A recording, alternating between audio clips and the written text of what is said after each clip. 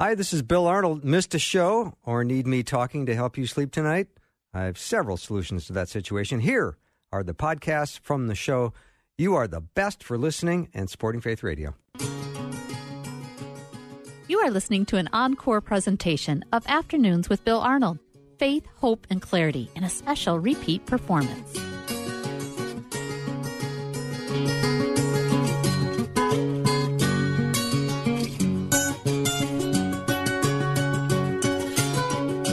And a warm welcome to Afternoons with me. I'm Bill Arnold. I want to thank the guys who were around for Guide Talk last hour. The guys did a great job.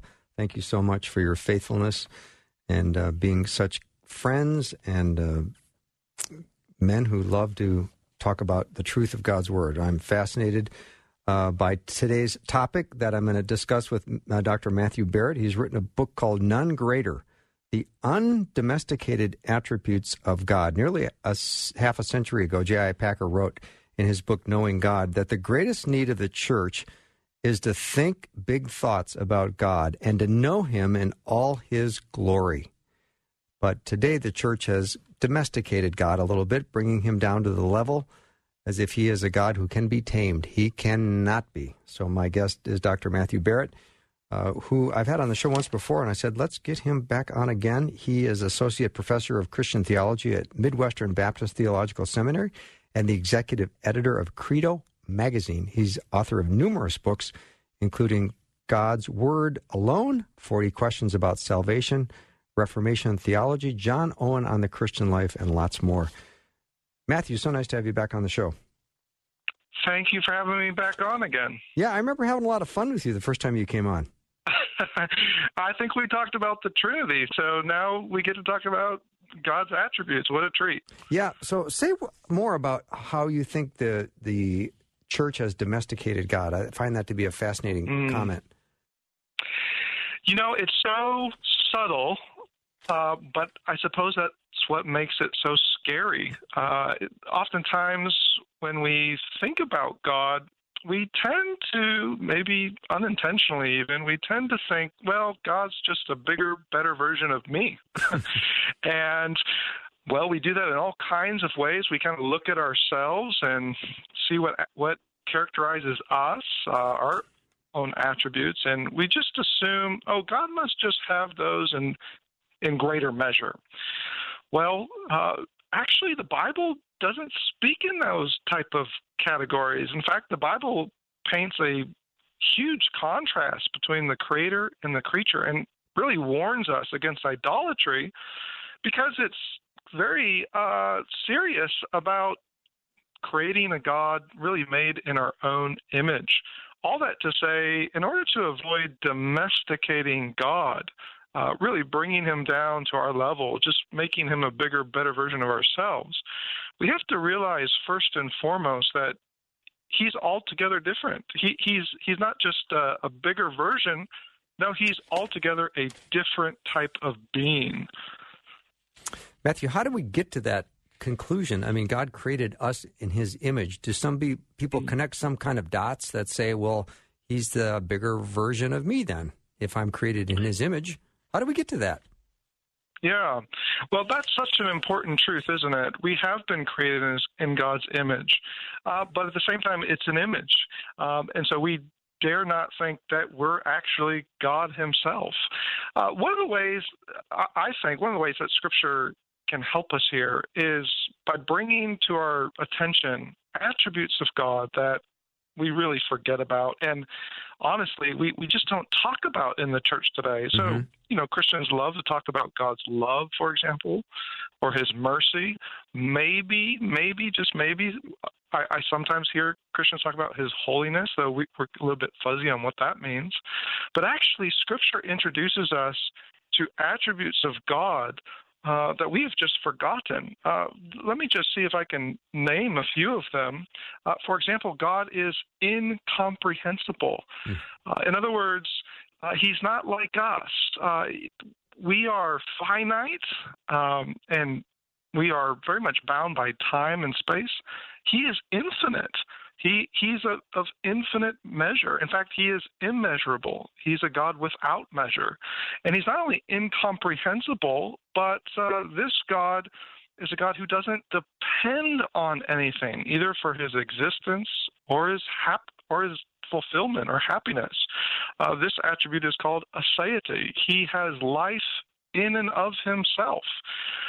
We could also mention God's unchanging character. You and I, we change and morph all the time. In fact, we're very unreliable for that reason. But God does not change. He is immutable.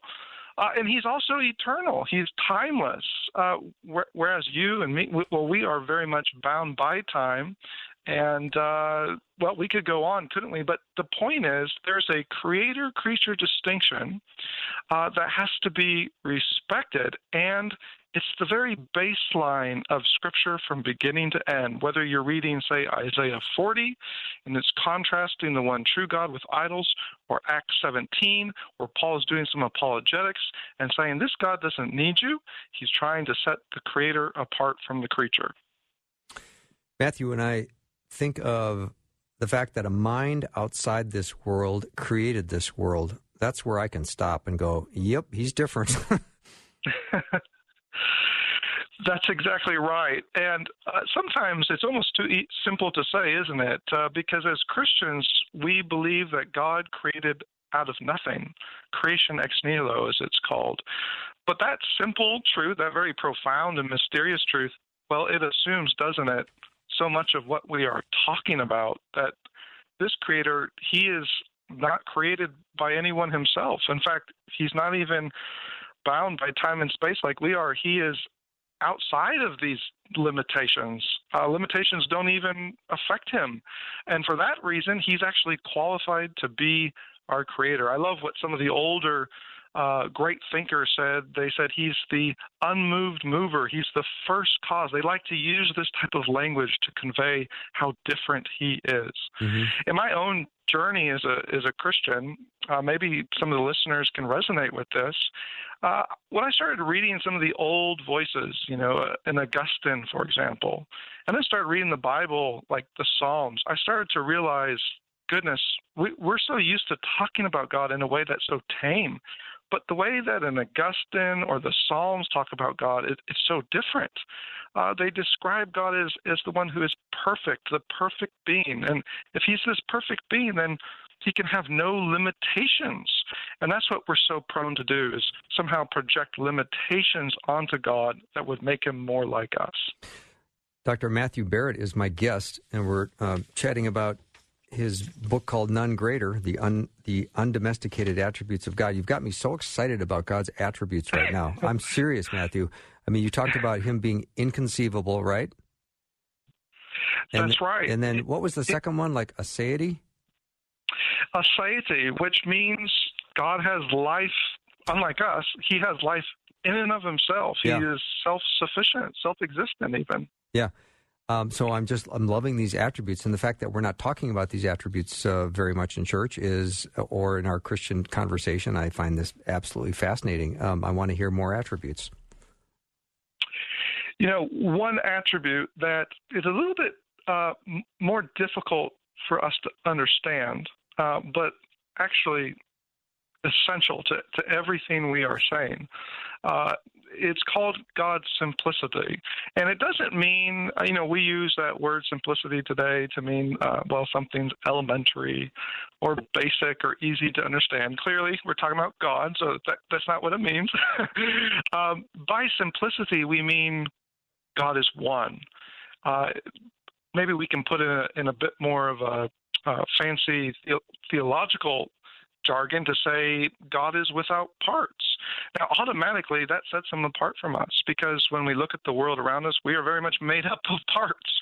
But when we think of God, we can't divide him up like, my kids, we love to eat pie around, Thanksgiving time, and we divide up the pie. We shouldn't think of God that way, though. It's not as if his love is, 20%, and, holiness, let's give that 30%. No, actually, all that is in God, as hard as this is for us to understand, all that is in God is God. which means his very essence is his attributes, and his attributes his essence.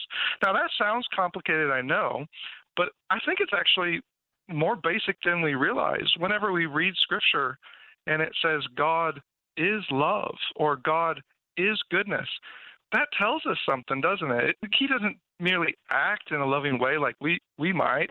He doesn't become more loving as if he was less so. That would be a scary thought. No, he actually is love. And we could go down the list. He is holiness itself. So God's simplicity, this is so key, because it then means no matter what attributes we are talking about, we dare not separate them. If we're talking about love, it's a holy love. If we're talking about holiness, it's an unchanging or immutable holiness. And notice how we're even describing these. Well, each one serves a very specific purpose. I love that description of simplicity. To be honest, Matthew, I've never really put God in that category. I've never thought of him as being simple. I've always thought just the opposite. Yeah, and you know what? That's why it's so surprising, because I think that's the case for most of us, right? These are things that we're not typically used to discussing, but for most of church history, these were concepts that were considered just basic to being a Christian, to being an Orthodox biblical Christian. One of the things that I love about these attributes is they're so practical as well. Mm-hmm. They really have everything to do with the Christian life. I mean, even with simplicity, one of the things I like to say to people is, you know, after we get done talking about the philosophical and theological ins and outs of simplicity, well, don't forget, this has everything to do with the Christian life. Essentially, it means God's not going to fall apart on you, which, let's just be honest, we have a hard time saying that of ourselves when even we're leaders or pastors and so on. No, this is a God you can depend on. Likewise with God's unchanging character. I love how Hebrews, for example, though many other books of the Bible as well, appealed to God's immutability to say, if this God does not change, then you can have every confidence, every assurance that what he started, your salvation, he will bring to fulfillment. And in our anxiety-stricken age, that is a word of peace and comfort. But notice, it's not rooted in ourselves, it's rooted in who God is. Matthew, if we know and understand his attributes, it definitely will help with our ability to trust, won't it? Absolutely, 110%. You know, and we know this, but we forget it. Mm-hmm. I forget it. I need to be reminded of this in so many ways. I can't help but think, you know, of another example, God being eternal, which clearly this is something that sets him apart from us immediately. But notice if he is eternal, well, that is good reason then why he is the source of our eternal life. Mm-hmm. This is one of the reasons why I like to tell Christians, you know, the deep things of God can be difficult to understand, but what did you expect? This is God after all. But do the hard work, because as we're seeing here, when we apply our minds, our hearts are really brought into the conversation as well. So that, as we just said, if we understand this is the eternal, timeless God that we are talking about, well, then we can actually have assurance that he can give us eternal, everlasting life. And that is a huge promise, especially when we live in a world in which we see death day after day, month after month, year after year, and it can feel hopeless. Yeah, Matthew, you're making me lose track of time. That's not nice of you. I need to take a break, so let me do that. I'll be right back with Dr. Matthew Barrett. His book is None Greater, The Undomesticated Attributes of God. We'll be right back with lots more.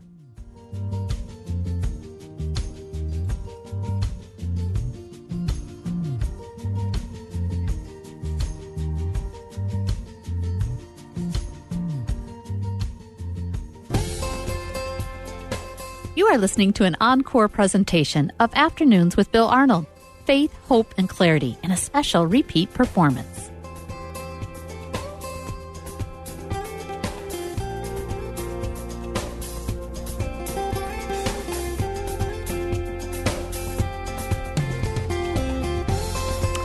So glad to have Dr. Matthew Barrett on the show. He's written a book called None Greater, The Undomesticated Attributes of God. Matthew, I forgot how much I liked you, but I was able to process that all during the break. And I want to ask you about, as we continue to discuss God's attributes, the one that I'm not quite sure of is the impassibility. Would you say more about that?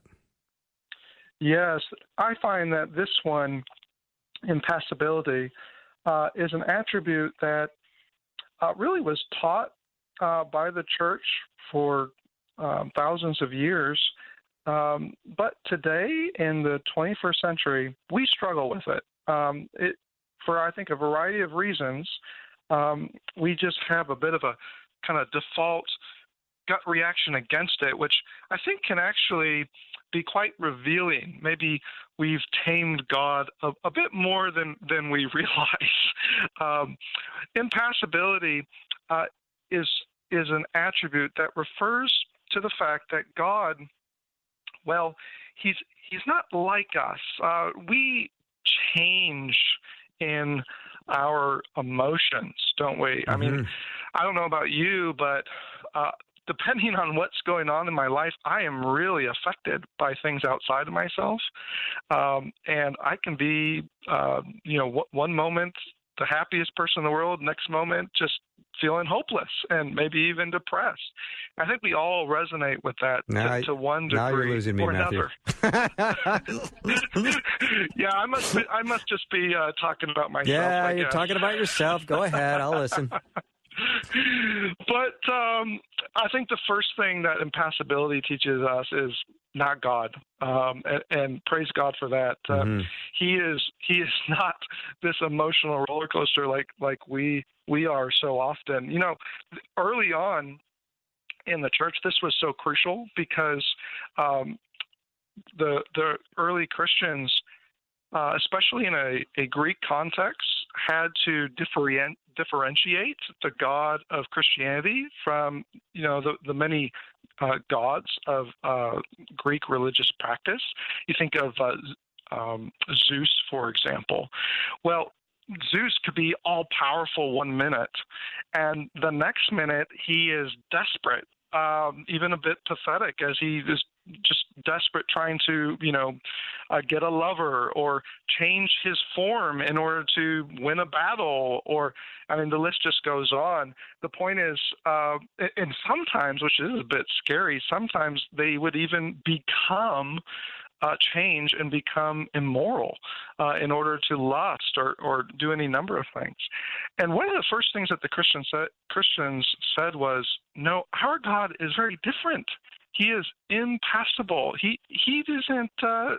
He's not this pathetic emotional being like your gods. Well, that set the Christian God in contrast immediately. I think one of the things I like to say to people who are struggling with this is, oftentimes I hear it can be like a prayer group or a small Bible study, usually in smaller settings where someone's really struggling, and that's real, and God cares about that. They're really having a hard time, a hard go at life. Maybe something terrible has even happened.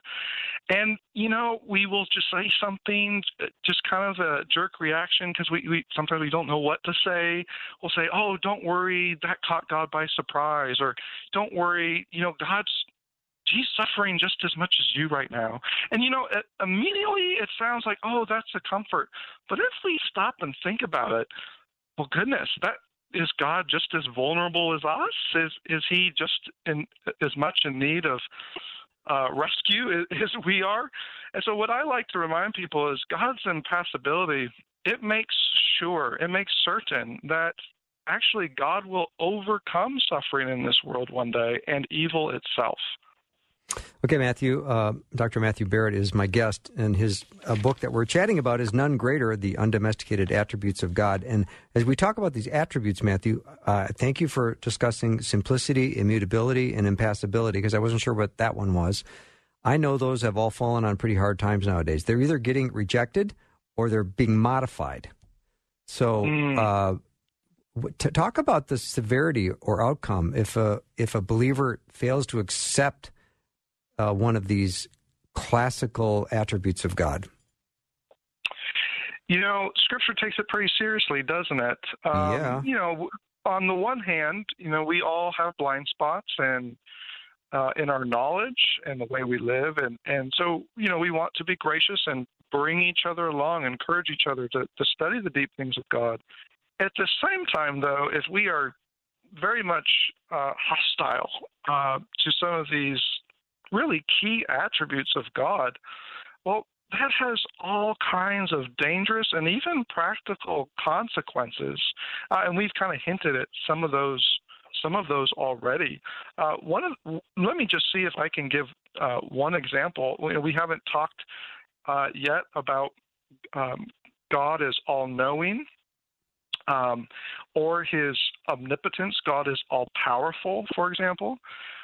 Another one that I rarely hear talked about is God is all-wise. These are what I like to call the omnis of God.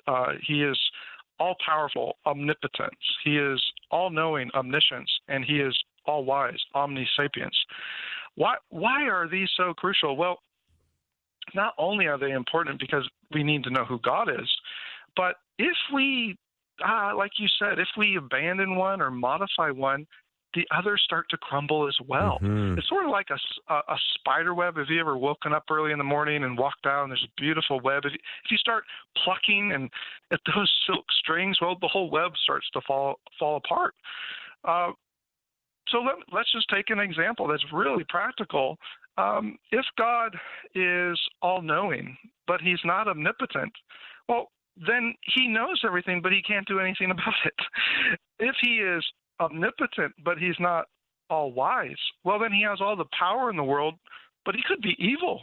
That doesn't mean he's going to act in a way that's wise and good. So all that to say, the way that the world is created, our trust in the Creator himself, as well as our future hope that evil will be conquered and salvation will be ours, all of this depends not just on one of these, but on getting all of them right. Mm-hmm. Matthew, this is so interesting. I'm loving this. We have to go to break right now, but you have to promise me when I come back you'll still be on the line. I'll try. All right, because I've got a bunch more questions, and if anyone else has heard something they'd like clarification on, that's always the invitation. I want you to understand everything Matthew's saying to the best of his ability to communicate what he said. If you need more, let me know. 877-933-2484. And Dr. Matthew Barrett is my guest. His book is None Greater, The Undomesticated Attributes of God. We'll be right back.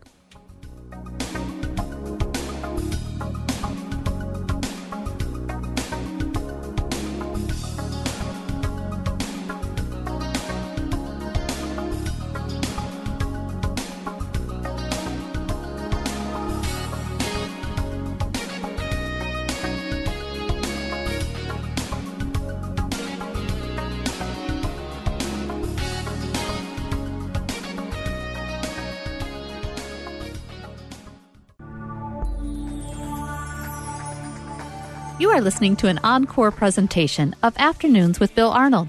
Faith, hope, and clarity in a special repeat performance. Let's get it started. Jump in your car. Yeah. What's for dinner? It's the afternoon show with Bill Arnold. Welcome back. I'm speaking to Dr. Matthew Barrett. He has written a book called None Greater, The Undomesticated Attributes of God. And Matthew, I just feel like I want to get to know some attributes of you before we return to God. Did you have good grades in high school? I'm assuming yes. Well, I'm far less interesting, but believe it or not, it wasn't until I got my second year in college that I started to actually take things seriously, and it was my future wife, well, at that point, who introduced me to the world of theology. Wow. And I thought, I had been a Christian for many, many years, read my Bible, but it was like opening a door to a whole new world. That's so cool. It's encouraging to hear a man of your intellect was not really paying attention in high school. There's hope for me, which I like. And as summer's wrapping up, what's your favorite girl food? And then we'll move on. Oh, goodness. If I have my choice, it usually involves being out on the deck with my kids, usually grilling some brats. Nice. You're a brat man. I knew that about you. That would be my guess. All right, let's go back to the attributes of God, because they are way more interesting according to you. So I appreciate that. I'm curious, too, how did you get started on this exploration? Did you just keep pursuing it, keep learning? Because your love for understanding God's attributes, I know, grew you closer to God. It sure did. And it really was surprising because, like I said, I had read my Bible and loved God. But, and even in a great church, we never really talked about some of these things. And so when I came across them, I thought, wow, this actually makes me love God more, not less, which is what good theology should do anyways. For me, at least, I know everybody's story is a little bit different, and we're all kind of on a journey together at different points in that pilgrimage. But for me, it really started when I was way back in college. It seems like forever ago now, but my girlfriend at the time, who became later my wife, she gave me a copy of Augustine's Confessions, one of the classic Christian books in history, in which the church father Augustine talks about how God saved him and how much he learned about God after that point. Well, as I was we were on like a camping trip, I think, and I had dropped the copy in a dog bowl of water. I thought, oh, I should just throw it out, but let it dry in the sun, and the next morning it was dry enough, and I cracked it open, and I am so thankful to God that I didn't throw it out, because one of the first things I read by Augustine, I just realized this is he talks about God in a way I never hear anyone talk. If we have time, I'll just read just a few sentences. Yeah, no, please do.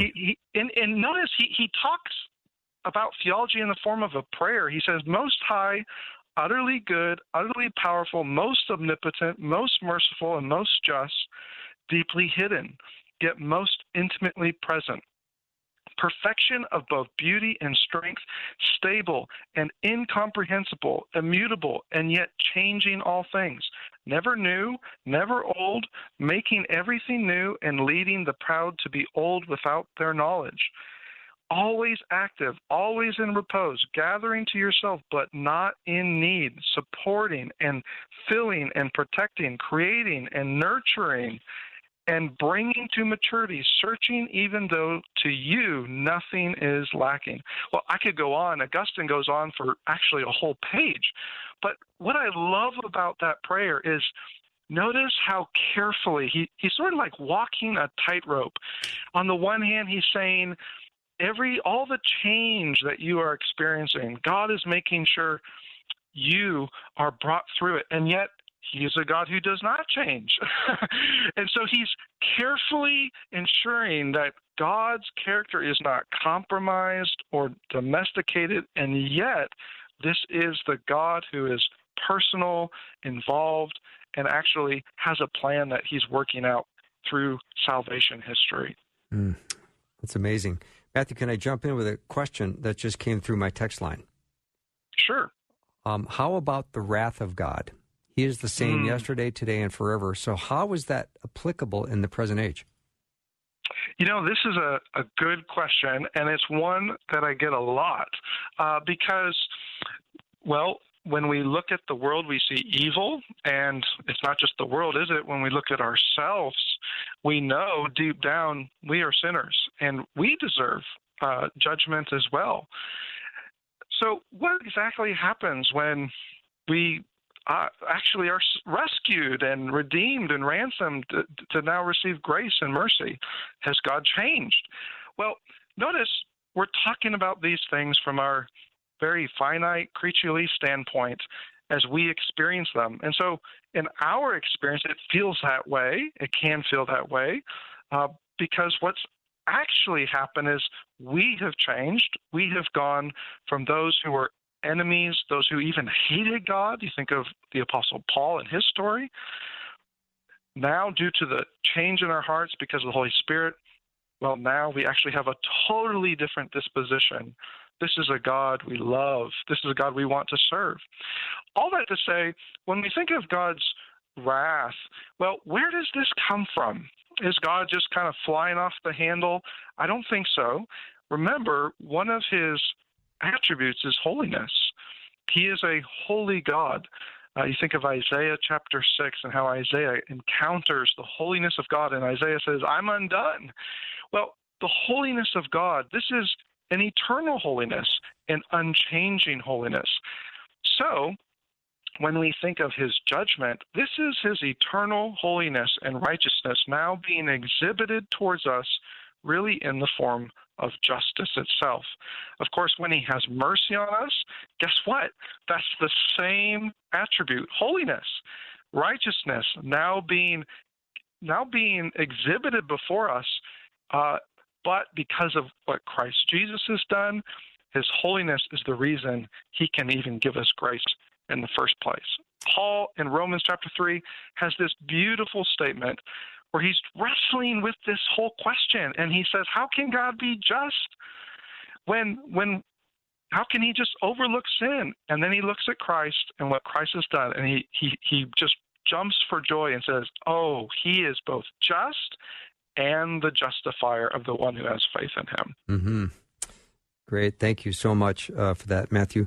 All right. You in your book, None Greater, The Undomesticated Attributes of God, my guest, Dr. Matthew Barrett, demonstrates that attributes that can be even repulsive to Christians today, like the justice and jealousy of God, are not only biblical, but they're pretty crucial to those attributes we hold so dear, like God's love and mercy. Why, Matthew, are these maybe unpopular, despised attributes so essential to the gospel itself? What a great question. You know, you mentioned jealousy, so I can't help but go there. When we often use the word jealousy in a very negative way today, and rightly so, we see something wrong happening, and we'll call it jealousy. For example, if someone's just abusive, we will say, "Oh, they were jealous, and it led them to just act crazy." Unfortunately, that word is kind of taken on those connotations, is kind of taken over our vocabulary. But actually, some of our listeners might be surprised to learn jealousy used to also have good connotations as well, and we've kind of missed out on some of those. So yes, jealousy can mean something bad, but it can also mean something good if it's actually used correctly. I like to use the example of my own wife here, if she'll let me. If she were to ask me, if I care for her and love her, and I say, "Oh yes, I care for you," but then I were the next moment didn't care at all that she's running off with someone else. Well, I hope someone would come alongside of me and say, "What are you doing? Don't you have any jealousy for your wife? Aren't you upset?" Well, naturally, I should be, because that's a good type of jealousy, isn't it? It's a jealous love that wants to say, "No, I love her, and someone else can't have her because actually I have made this promise to her in our marriage." Well, if jealousy can be defined as a good thing in that way, well, no wonder then when we come to Scripture, it can also speak of God in a very positive way.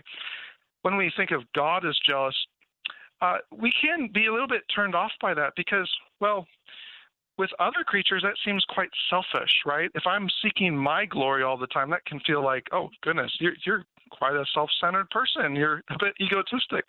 But when we talk about God, we have to remember this is God. He's the one who is more glorious than anyone else.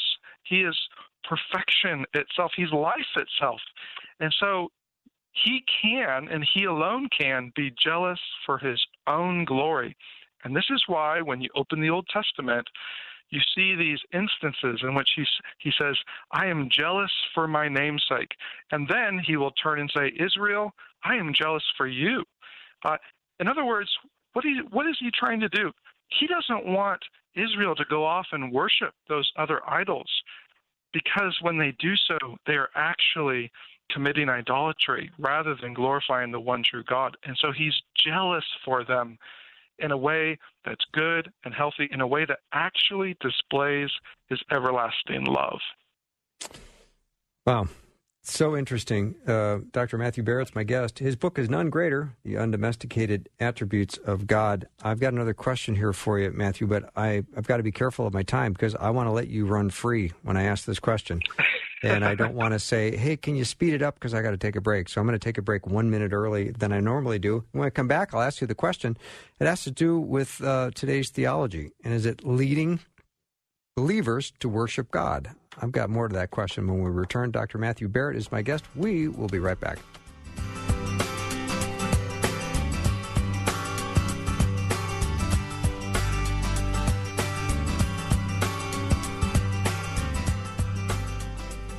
You are listening to an encore presentation of Afternoons with Bill Arnold. Faith, hope, and clarity in a special repeat performance.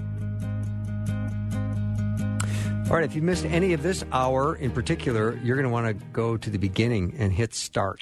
So go to myfaithradio.com, the Afternoons with Bill show page, and look for Matthew Barrett. His book is None Greater, The Undomesticated Attributes of God. I know I'm going to be listening to this again because I'm kind of a slow learner, but it's going to be up on the website just 15 or 20 minutes after the show. So, Matthew, before I jump into my next question, I just want to ask this. This is an aside. This is unrelated. But do you have like a favorite Old Testament character that you know well? Oh, the hard part about this question is just limiting the answer to one. Okay. The Old Testament. I love the Old Testament. Perfect. And yeah, it just breaks my heart when Christians don't read it. Yeah, you just booked yourself for another segment of mine on Wednesdays. Starting September 2nd, we're going to talk about characters of the Old Testament and how they apply to today. Oh, so in other words, you move. just said yes, so thank you. I'll tell you, I should have auctioned off some of the Old Testament characters because Moses has been gobbled up, David's been gobbled up, so you got to start thinking about what character you're going to talk about, and we've got probably 8 months to do it, so yeah, you are invited, and you've been booked, just so you know. Okay. Yeah. Very good. Yeah. Now let's talk about the theology that is the theology today leading believers to really worship God, or is the generation of believers today a little anemic when it comes to understanding theology? Therefore, maybe not a complete understanding of God and His attributes.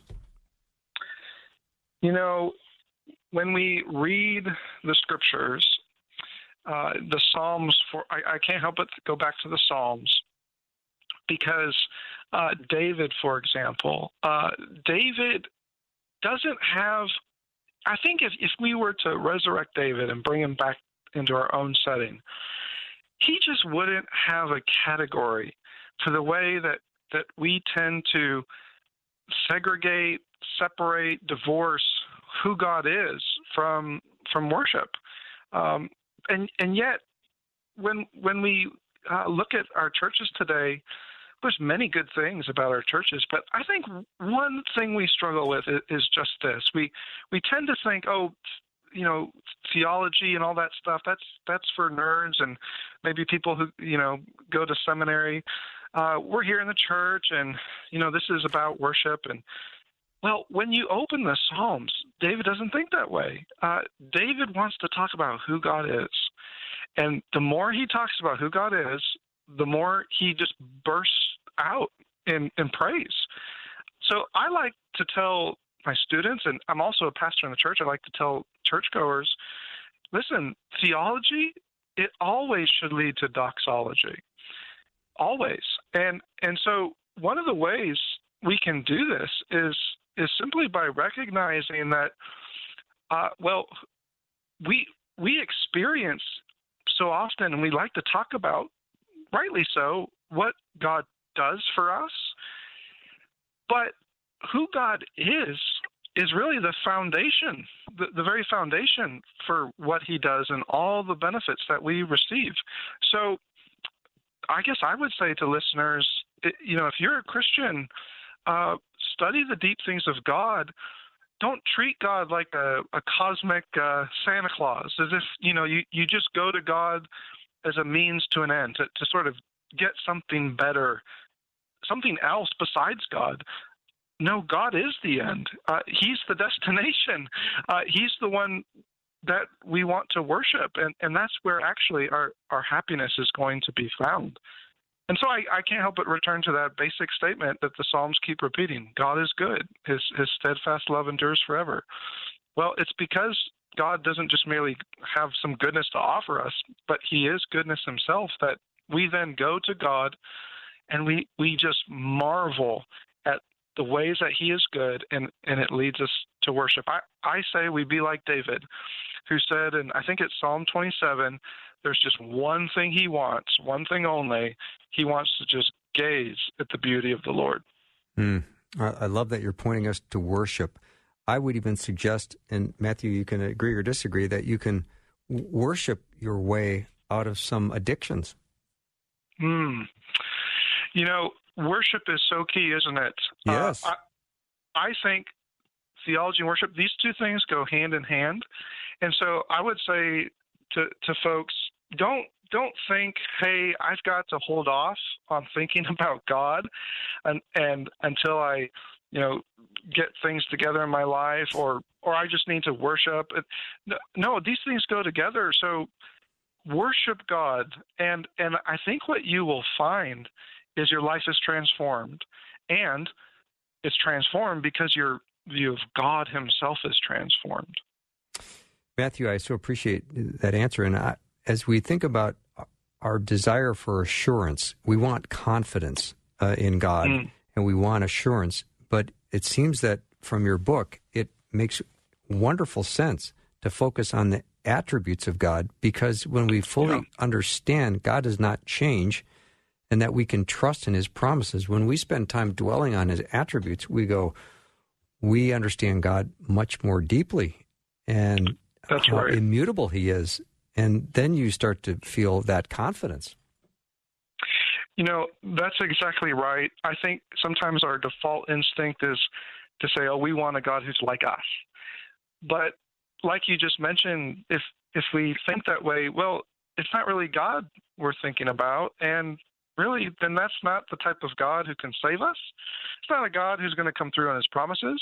Because if he's anything like us, he's just as much in need of rescuing as we are. So all that to say, I love the illustration from C.S. Lewis, one of my favorites, I think many people's favorites, in Narnia, when I think it's Susan asks, she hasn't met Aslan yet, right? And she asks Mr. and Mrs. Beaver, is Aslan safe?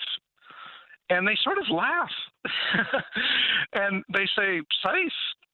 Of course he's not safe. He's Aslan, but he's good. He's good. And I think we need that admonishment. That we're kind of Susan, aren't we? We just want to know, well, is God going to be safe? And what are we doing? Well, we're trying to tame God. We're trying to domesticate God. Of course he's not safe. He's God after all. He's altogether different than you, but he is good, and he does have your good in mind. And so with that said, that actually changes our whole perception then of who this God is, and really, like Isaiah in Isaiah 6, it then brings us to our knees in humility, and we say, woe is me. Who am I to even contemplate this God, let alone receive mercy from him? I'm fascinated, Matthew, with your idea of domesticating God. I've never quite heard that until your book came out. And Matthew Barrett is my guest, and his book is None Greater, The Undomesticated Attributes of God. So when people domesticate God, and I've heard people say things like, well, I know God, and my God would never, and then fill in the blank. And I think, well, you've created God in your own image. You have dumbed God down or domesticated him, so you have some control over what he's going to do and what he's going to say, which is ludicrous. Yes. Yes, and this is, it's really, the word domesticate, it's a strong word, but it's actually a nice way of saying don't commit idolatry. When we domesticate God, that's what we're flirting with it. At the very least, we're flirting with it. We're wanting to tame God and really make him a bigger, better version of ourselves. And, well, this is a really popular move, if I'm honest. This is a very popular move in the last century. Some have called it monopolytheism, a big word, but all it means is that, well, then God is just like the gods of those nations around Israel, many gods actually, very dependent. In Isaiah 40, God mocks them. Oh, you need to be fed. You need someone to make you. You're dependent. Well, if that's the type of God we're talking about, that's not a God worthy of worship. So I would say to listeners, go back to the scriptures and go back to some of the church fathers like Augustine and humble yourself. And I think what you will find is the God that I am now seeing, this is not a God of my own making. It can't be. This is a God who is altogether a different type of being, one who is incomprehensible, immutable, eternal, timeless, and so much more. And this is a God who's actually worthy of my worship then. Mm-hmm. Matthew, if I get the book None Greater, will I learn about the mystery and character of God? Yes, absolutely. And you not only will learn about the mystery and character of God, but this is the case for me. The more I study God, the more I realize I don't know. And it just drives me deeper then to keep going. So, yes, None Greater, The Undomesticated Attributes of God. It'll walk you through chapter by chapter, short chapters, through each of the attributes of God.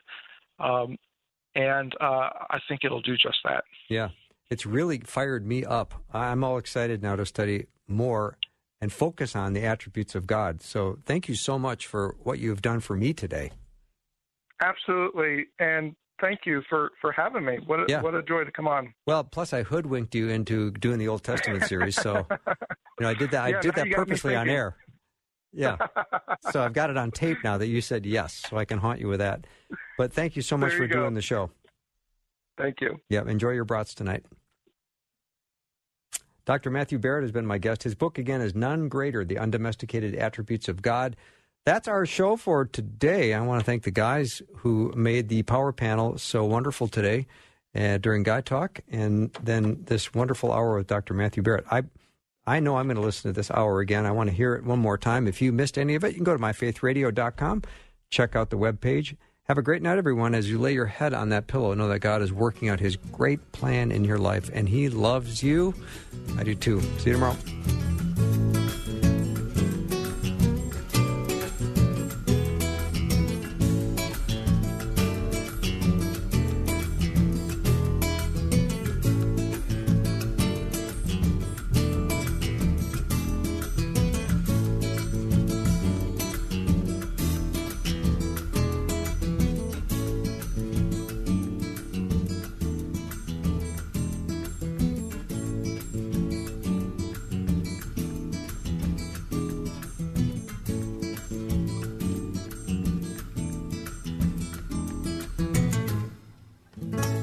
Thanks for listening. Programming like this is made available through your support. Information available at myfaithradio.com.